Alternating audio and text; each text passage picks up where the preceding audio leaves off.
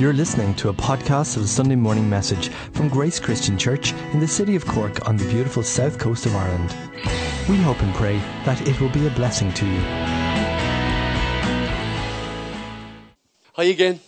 Do you know, it's just a lovely to experience that atmosphere of people meeting and greeting and saying hi to one another. I think that's really what church does best. Would anyone say amen? It's good to just connect with people. Okay, I want to look this morning at God's word for a few seconds. When I put up the word, when I hear the word, the future, I often think, sure, what do I know about the future? I'm going to be looking this morning at the future. I'm going to look at your future. Now, you may say, I've got enough problems for today. That's right, you do. You've got enough problems for today. But today I just want to take your head a little bit forward and have a look at your future. And I want to, maybe it was the fact that it was my birthday and I turned 52 yesterday, that I began to think a little bit more about the future, to which someone could accurately say, well, you should have thought about it about 32 years ago and it would have done you some usefulness. But it's something maybe that was in my head and my soul. But when I was considering this week, I really felt that the Lord was showing me that this was the passage that we should take a look at this morning. And it's a kind of an unusual passage. I want to talk this morning about future faith. Faith for your future, but faith in the future. I'm going to be looking this morning at an unusual passage of scripture from Genesis chapter 50, 22 to 26. It's the last few verses of the book of Genesis. We're going to be looking at those in a few minutes. And I want to say just good morning, Cafe Church. I hope you've tuned in. I hope everything is operational for you below. And really want to say thanks to Alex and Isla this morning who are carrying the burden this morning. God bless you, lads. They're great leaders and great servants down there. Thank you so much. Anyway, meanwhile, back at the palace, I want to look at future faith. Now, I don't know if you've ever had one, but I've had a few interviews in my time. Has anybody here ever had a job interview or a panel interview or something like that? Do you know there's this question that they always ask and I'm never ready for? Now, you'd imagine that I should be ready for, right? But they always ask the same question. I've had a couple of interviews and they say, well, you know, towards the end of the interview, they say this question. You've probably been asked it. Where do you see yourself in 5 years' time? And you know, the first time they asked me that question, I wasn't expecting it at all. I was very green to the whole interview process, and I didn't get the job, as it turns out. But the first thought that came to my head was what my mother used to say anytime you would say something to her about a few years' time. You'd say, but ma'am, in 5 years' time, such and such. She'd say, we could all be dead by then. My mother was such a happy person, such an optimist all the time. You know, and as the guy was sitting there, he said to me, so tell me, Michael, where would you see yourself in 5 years' time? I just thought to myself, we could all be dead by then, mate. And it's a strange thing when you ask a Christian and when you ask somebody whose life is lived by a compass of faith, it's a very strange question. Where do you see yourself in 5 years' time? I can tell you the answer that definitely wouldn't get you the job is wherever the Lord wants me to be, Bob. That's not going to get you the job. The idea is that you're supposed to have some kind of a vision for the future. That you're supposed to kind of have a sense of, well, I'm thrusting through this and I'm building a future for myself. And I think that that's a good thing. But you know, when somebody says to you, you know, where do you see yourself in 5 years? What about if somebody asked you, where do you see yourself in 10 years' time? Or maybe they said, where do you see yourself in 20 or 25 years' time? Maybe when your mortgage is paid off. Or your children have grown up and gone away to college and you found a little bit of peace and space in your life again. Or maybe what if they said to you, where do you see yourself in 40 years' time? Maybe you've just started a job this week and you're going to have a 40-year career at which the end of it you're supposed to have this amazingly fantastic pension and you're going to be happy for the rest of your days sailing around the Greek islands painting landscapes. No, you're not. But when people ask me about those kind of questions, I have to say, as a person of faith, I don't know where I will be in 5 years' time. 6 years ago, if you had told me we were going to be inside in this building in Grace Church, I would have said, no. I mean, don't get the idea that there was some amazing vision descended out of heaven. Somebody made an offer, we came and looked, we picked them up on it, and it was that simple. But we had no sense that it was coming before that. We just don't know sometimes. And where I am now, 5 years ago, I wouldn't have imagined where I was. But that's another thing. That's my own private story, and you don't want to be hearing that. And so I want to ask you this morning about your life. When you look forward, are you filled with joy? Or are you filled with dread? Are you filled with hope? Are you filled with faith as you look forward into your life? I want to look at a guy this morning who had faith, not only when people said to him, where would you see yourself in 5 years' time? Where would you see yourself in 10 years' time? This guy actually had a vision to see himself somewhere 400 years' time. 400 years. If somebody said to you, where would you see yourself in 400 years? Heaven? I'm going to be looking at the story of Joseph, just the last few verses from his life, the last little short episode of his life. I want to look at that. But I want to start off by pointing out something to you about Joseph. Joseph was literally living the dream. Joseph, in the book of Genesis, in the Bible, and I can't go into all of it because it traverses 13 chapters in the Old Testament, actually 12, there's one little outlier in it, but it traverses 12 chapters in the book of Genesis, his story, and in that story you discover a young man at the age of 17 who has an amazing dream, or has a series of dreams where it appears that he's going to rise to greatness and everybody around him is going to bow. And everybody gets fed up and listening to Joseph and his dreams. Not only that, but he was his dad's favourite. And so his brothers turned on him. All of his brothers, his 9 big brothers, turn on him, the people who are supposed to protect him, turn him, and they sell him as a slave. And then when he gets to eat, and they sell him, and they take him to Egypt, a country way to the south. And then when they get to Egypt, they sell him there in the slave market. And he's bought by someone, and he serves in that house for a while as a slave. Slaves didn't have great job conditions. And even while he was there as a slave, he ended up being accused of rape. And when he was accused of rape, he was jailed and put into an awful prison in Egypt. And dreadful things happened to him. And even while the dreadful things were happening to him, this continuous echo keeps on happening through his narrative, and it keeps on saying this: and the Lord was with Joseph. When he was accused in the wrong of rape, the Lord was with Joseph. When he was in the prison, slopping in rather than slopping out, the Lord was with Joseph. And then something amazing happens. He interprets the dream of Pharaoh. And when he interprets the dream of Pharaoh, he becomes great, because Pharaoh says, this is the man I need to run the country. And he becomes what's known as a viceroy. He becomes effectively the guy who runs Egypt apart from Pharaoh. He's the next in command. And his family are restored to him. And his brothers are restored to him. And his father is restored to him. And everything that was bad in his life was literally undone. And so he literally began to live the dream life. He was powerful. He was wealthy. He was influential. He was prosperous. And he was blessed. And when we pick up this story, we're coming to the end of his life. I don't know about you, but I would love to be prosperous, powerful, influential, wealthy, and blessed. Maybe you wouldn't. Maybe I'm the only one here. But we pick up the story at the end of his life. Remember, this is where he's gotten to this high level in his life. And we read these last verses in the book of Genesis. May God bless us as we read his word this morning in Jesus' name. So Joseph and his brothers and their families continued to live in Egypt. This was after his father died. Joseph lived to the age of 110. He lived to see 3 generations of his descendants, descendants of his son Ephraim, and he lived to see the birth of the children of Manasseh's son Machir, whom he claimed as his own. He had lived a long life, seen his children's children. That is my prayer. I'd love to see my children's children. I'd love to see my children's children by the grace of God. And then he turns to his brothers and it says, soon I will die, Joseph told his brothers, but God will surely come to help you and lead you out of the land of Egypt.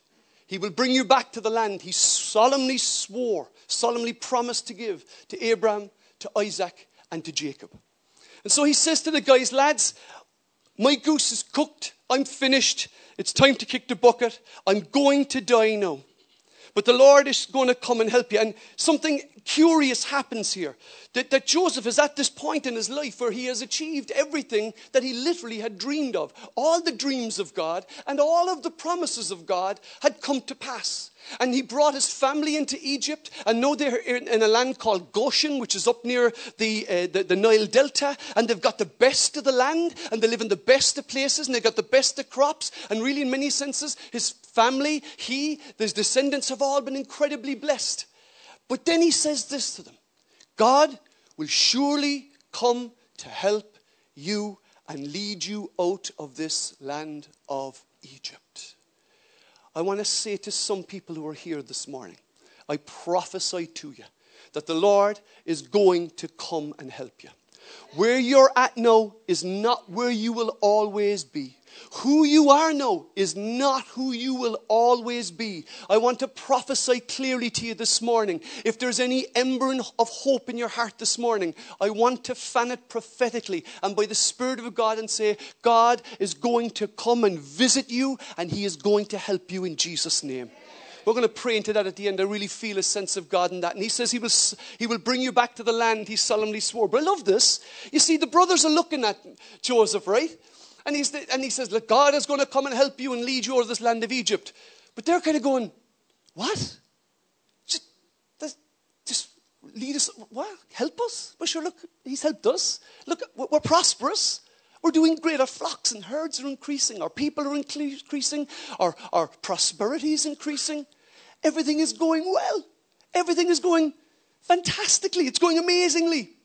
You know, maybe even this morning, brothers and sisters, maybe everything is going amazing in your life, but I guarantee you this, you will need the help of God at some point in the future. And these guys are looking at their lives going, hang on a minute, this is amazing. That we've come down, we've been rescued from famine, we've been set up, we're seeing our children, we're seeing our flocks. This is a fantastic life. Why on earth would God come and lead us out of this land? Surely this is the promised land. Joseph was living the promised land life. He was prospered and blessed. What could possibly be wrong? And He says He will bring you back to the land He solemnly promised to Abraham, Isaac, and Jacob. Abraham was his great-grandfather, Isaac was his grandfather, and Jacob was his father. And this was the promise that was given to them. This is the promise given to Abraham. This is back, I think, in Genesis 15. He gives them a promise and a prophecy because Abraham is really struggling. He's saying, Lord, what is going to become of all of my life? What's going to become of me? What's my future to be? And the Lord says this to him. He says, the Lord then said to Abraham, you can be sure your descendants will be strangers in a foreign land. They will be there oppressed as slaves for 400 years, but I will punish the nation that enslaves them. And they will come away with great wealth. They'll come away with great wealth. And so Abraham receives this promise that they were going to get a land of their own, that they were going to be brought out, they were going to come out with great wealth. And I love Abraham then passes on that promise to his son Isaac.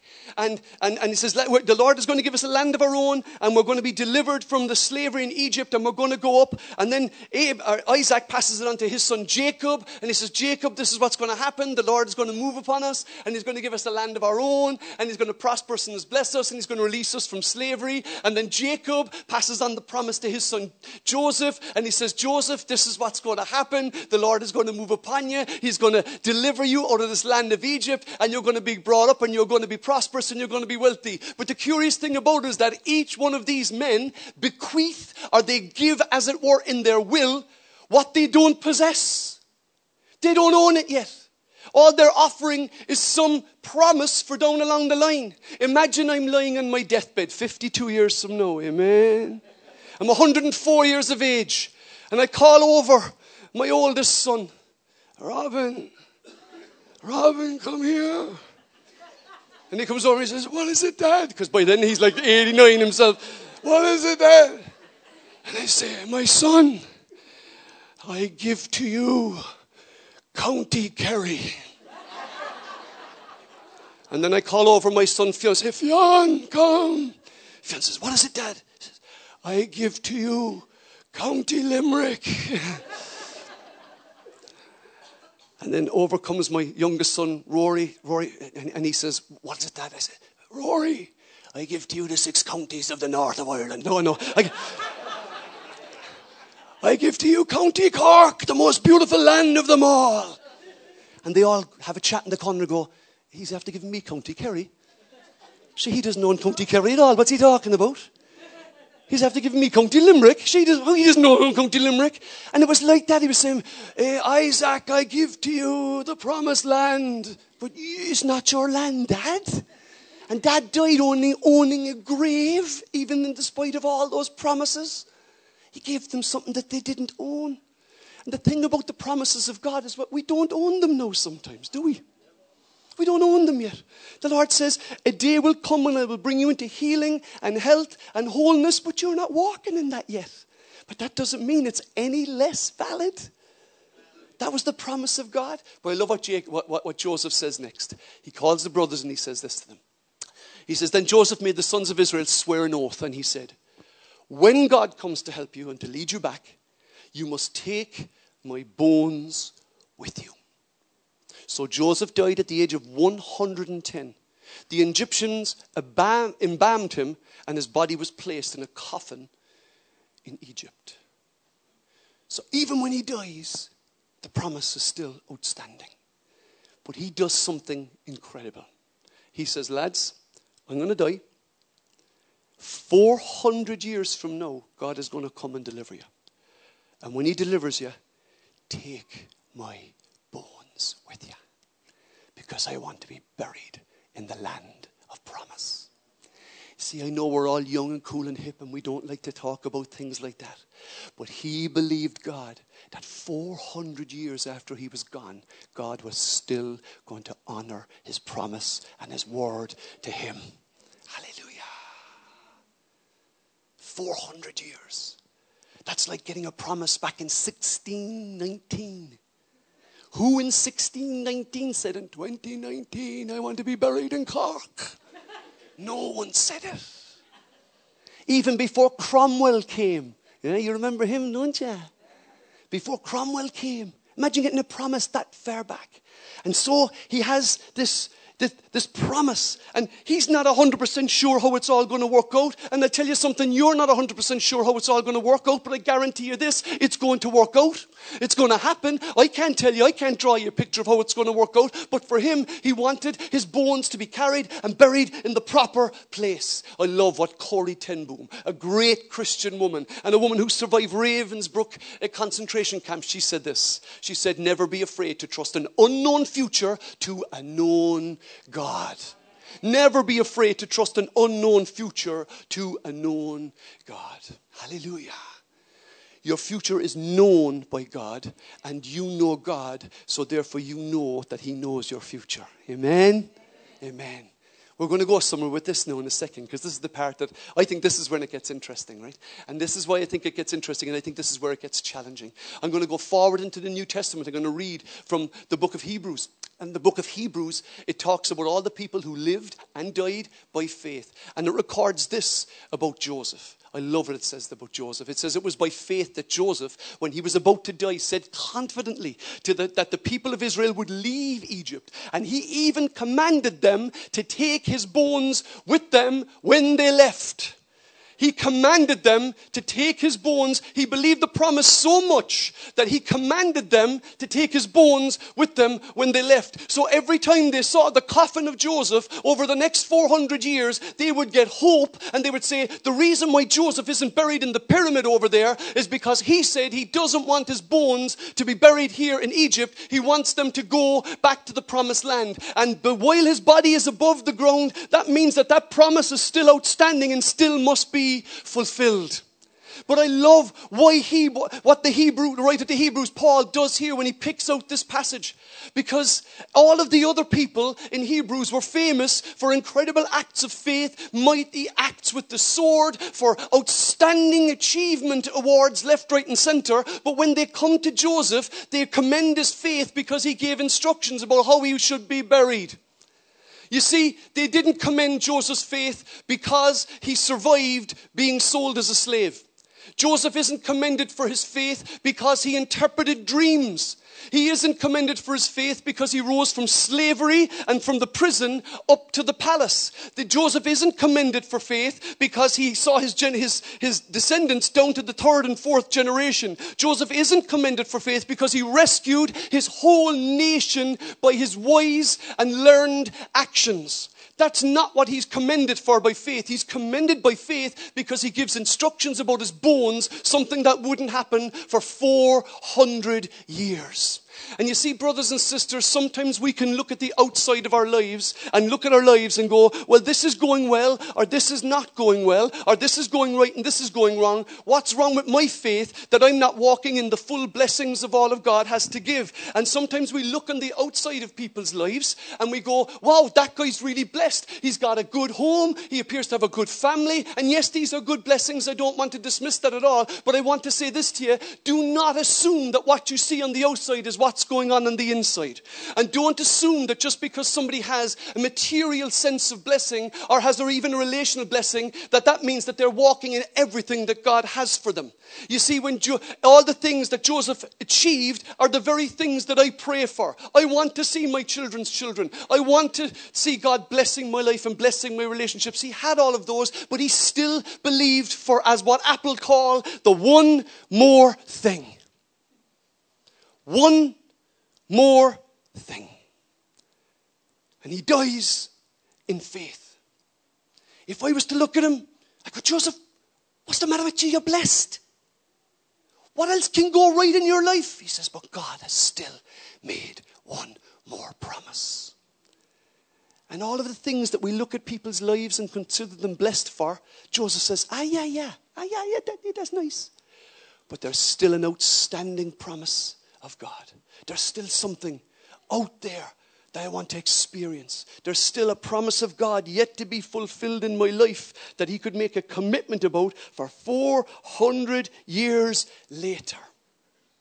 Now, I don't know, brothers and sisters, and I doubt it, that anybody here is holding out for a promise of God for 400 years' time. But can I say this to you? Many of us here are the product of the prayers of people who have long since gone to be with the Lord. I'll tell you something. Sophia was praying this morning for the cities and for the nations. There have been people praying in Cork for decades. Decades before I became a Christian, that God's move would be here and that there would be a presence of God and churches in Cork. That's what they were praying for when there was only 2 or 3 gathered. And now there are literally thousands of Christians in Cork. And that you today are probably part of the answer to so many prayers that people who are long since gone. You see, when Joseph looked at his life, he looked beyond his life. When we talk about having faith for the future, is it possible for us to have future beyond our lives? You see, we pull our lives so often down into these moments, these minutes and these hours that we can count, and that's wise.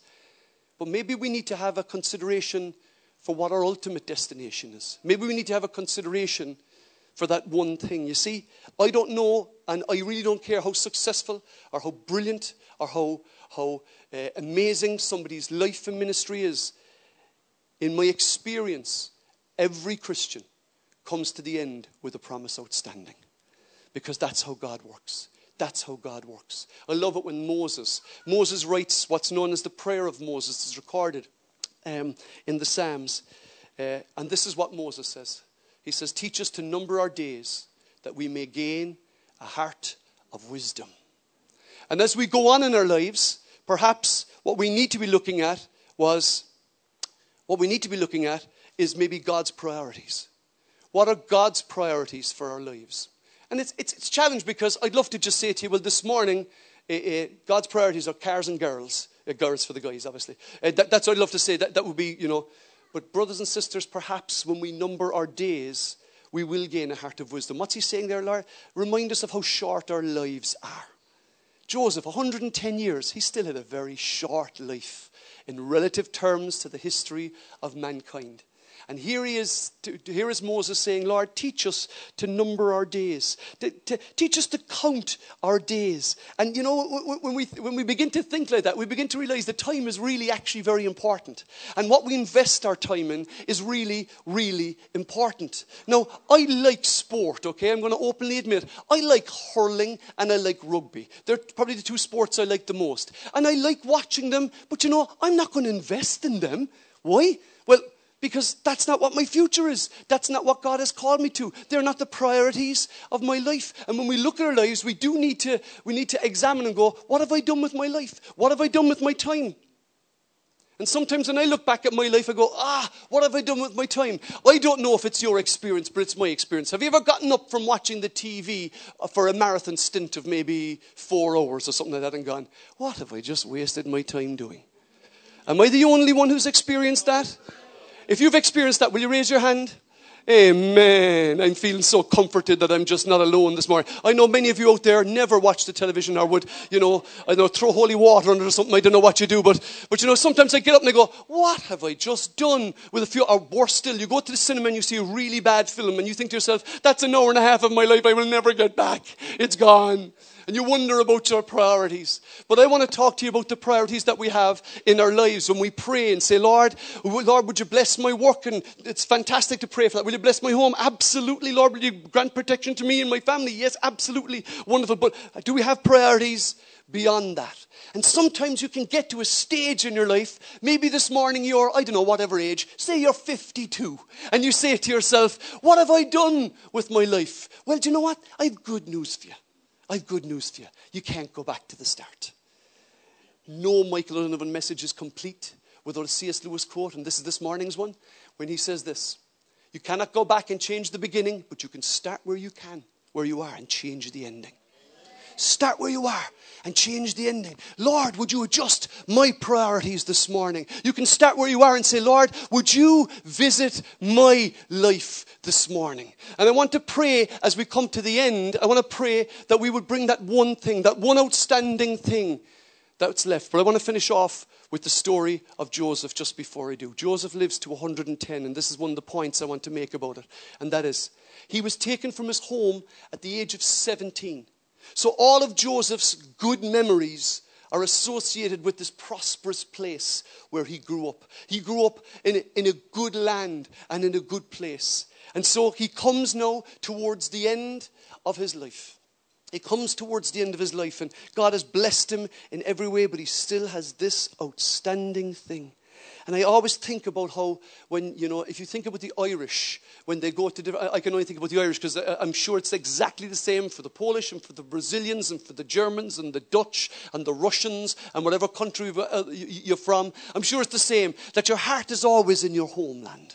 There's something about your homeland that your heart always belongs to. The thing about the Irish is that the Irish's heart is in their homeland even when they're in their homeland. They can sing songs like, my heart is in Ireland, it's where I long to be. Its streams and its valleys are calling to me. I remember singing that with tears running down my face, and I lived in Cork. There's something about our homeland. There's something about that place where we belong. And in a strange way, as Joseph comes to the end of his life, he's blessed, but he knows, I don't belong here. God has something else. God wants to bring you to the place where you belong. Would anyone say amen? And by that, I'm not saying buy a plane and fly back to Poland tomorrow. That's not what I'm saying, okay, just for the record. But God wants to take you to his place, a place where you belong. And I love how this chapter ends here in Joshua 24. The bones of Joseph, which the Israelites brought along with them when they left Egypt, were buried in Shechem, in the plot of land Jacob had bought from the sons of Hamor for 100 pieces of silver. This land was located in the territory allotted to descendants of Joseph. He's home at last. Hallelujah. 400 years later, he's home at last. He's home at last. And brothers and sisters, for some of you here this morning, there's a longing in your heart. And the Lord would say to you this morning, I have a home prepared for you. Jesus said, in my Father's house there are many rooms. If it were not so, he said, I would have told you. There's a home for you at last at the end, and the promise is fulfilled. Last verse for the morning before we start off. The band, lads, you can come up if you want to. Thank you. Last verse of the morning before we finish, and this comes from Hebrews. And I want to pray then after this. It says this, all of these people, talking about all the people of faith, Abraham, Jacob, Isaac, Joseph, died still believing what God had promised them. They did not receive what was promised. They saw it all from a distance and they welcomed it. Brothers and sisters, can I say to you this morning, the best is yet to come. Would anyone say amen? Amen. The best is yet to come. Will you stand with me? We're going to pray. This morning I know that there are people in this room who desperately need God to visit them and to come and help them. I'm going to ask you, would you close your eyes this morning? For some of you, you may never have called out to God before. This may be the first time that you're saying, Lord, would you come and visit my life? Would you come and help me? Lord, would you come and visit my life? Would you come and help me? If that's your prayer this morning, and that is where your reality is this morning, I'm going to ask you, would you raise your hand? If your prayer this morning is, Lord, you see where I'm at? Would you come and visit my life? I need your help right now. If that's you, would you raise your hand? I see your hands. I see your hands. Can you keep them up just for a moment? If it's your prayer this morning to say, Lord, would you give me future faith? Would you help me, Lord, to take my eyes up off the day-to-day survival, Lord, and to look beyond and to see your vision for my life, Lord? Will you give me the faith to believe that the best is yet to come? Lord, would you give me eyes and a vision for a future time in my life, a future faith, as it were? If that's your prayer this morning, would you raise your hand? Lord, make me like Joseph. Make me like Abraham. Make me like Isaac. Make me like Jacob. Will you raise your hands? We're going to pray here. We're going to pray here at the front in a second. The guys are going to lead us in the song, Faithful You Are. And we're going to trust in the Lord as we come. I'm going to ask you to come to the front as we sing. And the reason I'm asking you to come to the front is very simple. Not because of me, but sometimes when we take a step, we are beginning a journey of faith just by walking to the front and praying about these things this morning. The guys are going to play. Let's come and pray together. We'll only be a few moments. Hallelujah. Father of kindness, you have poured out of grace. You brought me out of darkness. You have filled me with peace. Giver of mercy, you're my help in time of need. Lord, I can't help but sing. Faithful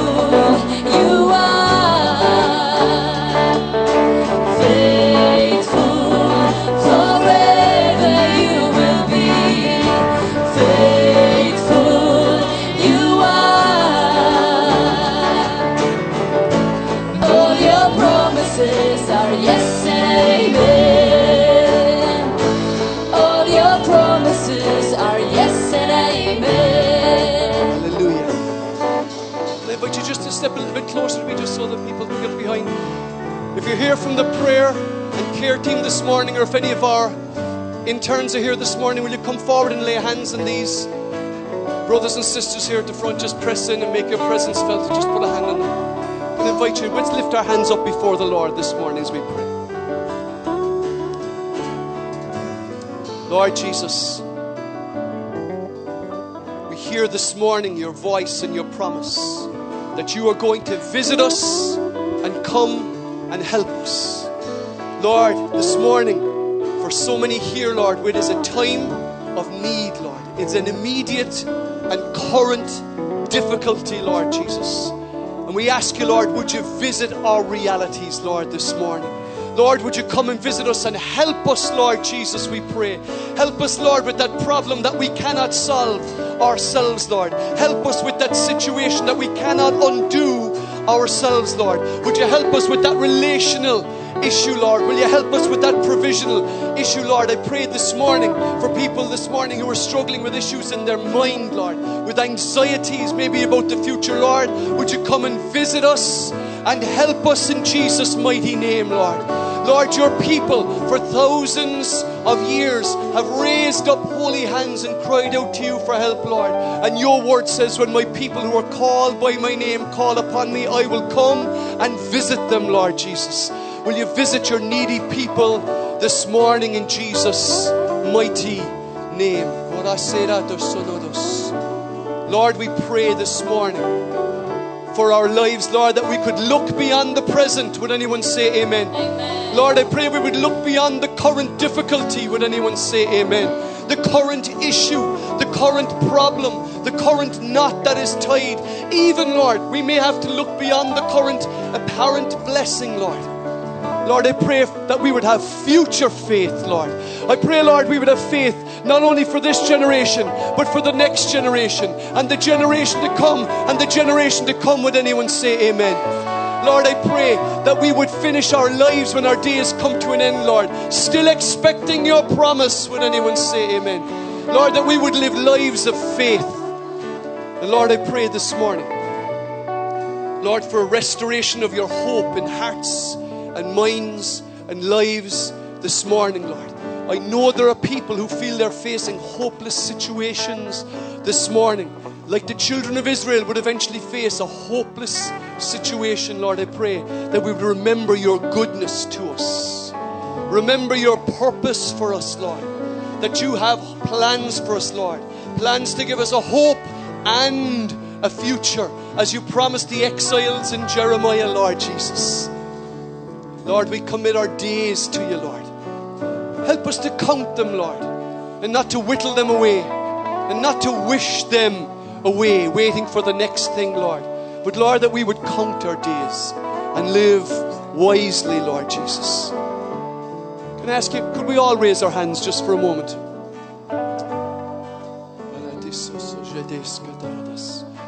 We prayed this morning. Sosha sang it.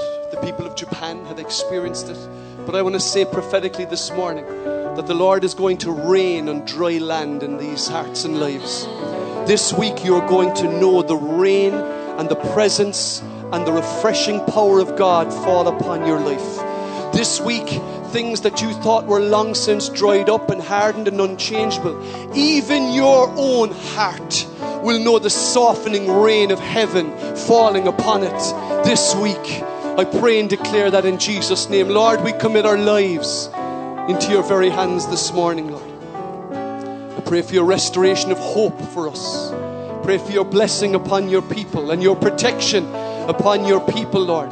I pray, Lord, we would walk out the door a people of faith, not just expecting everything to work out okay, not expecting everything to just be all right, but for the future to be blessed. Lord Jesus, I pray this one last thing.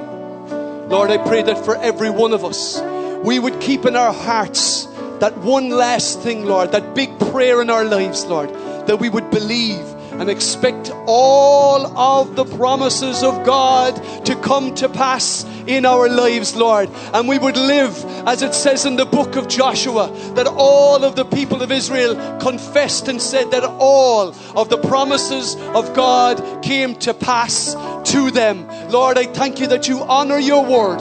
And all that you say, Lord, is yes and amen. In Jesus' name. And God's people said, amen. God bless us and go with us and watch over us in this coming week. In Jesus' name. Over to the guys. They're going to close. We're serving tea and coffee upstairs, guys. If you want to grab a cup of coffee with us. And don't forget, we're here again on Tuesday night. And of course, we're here in another hour. God bless you.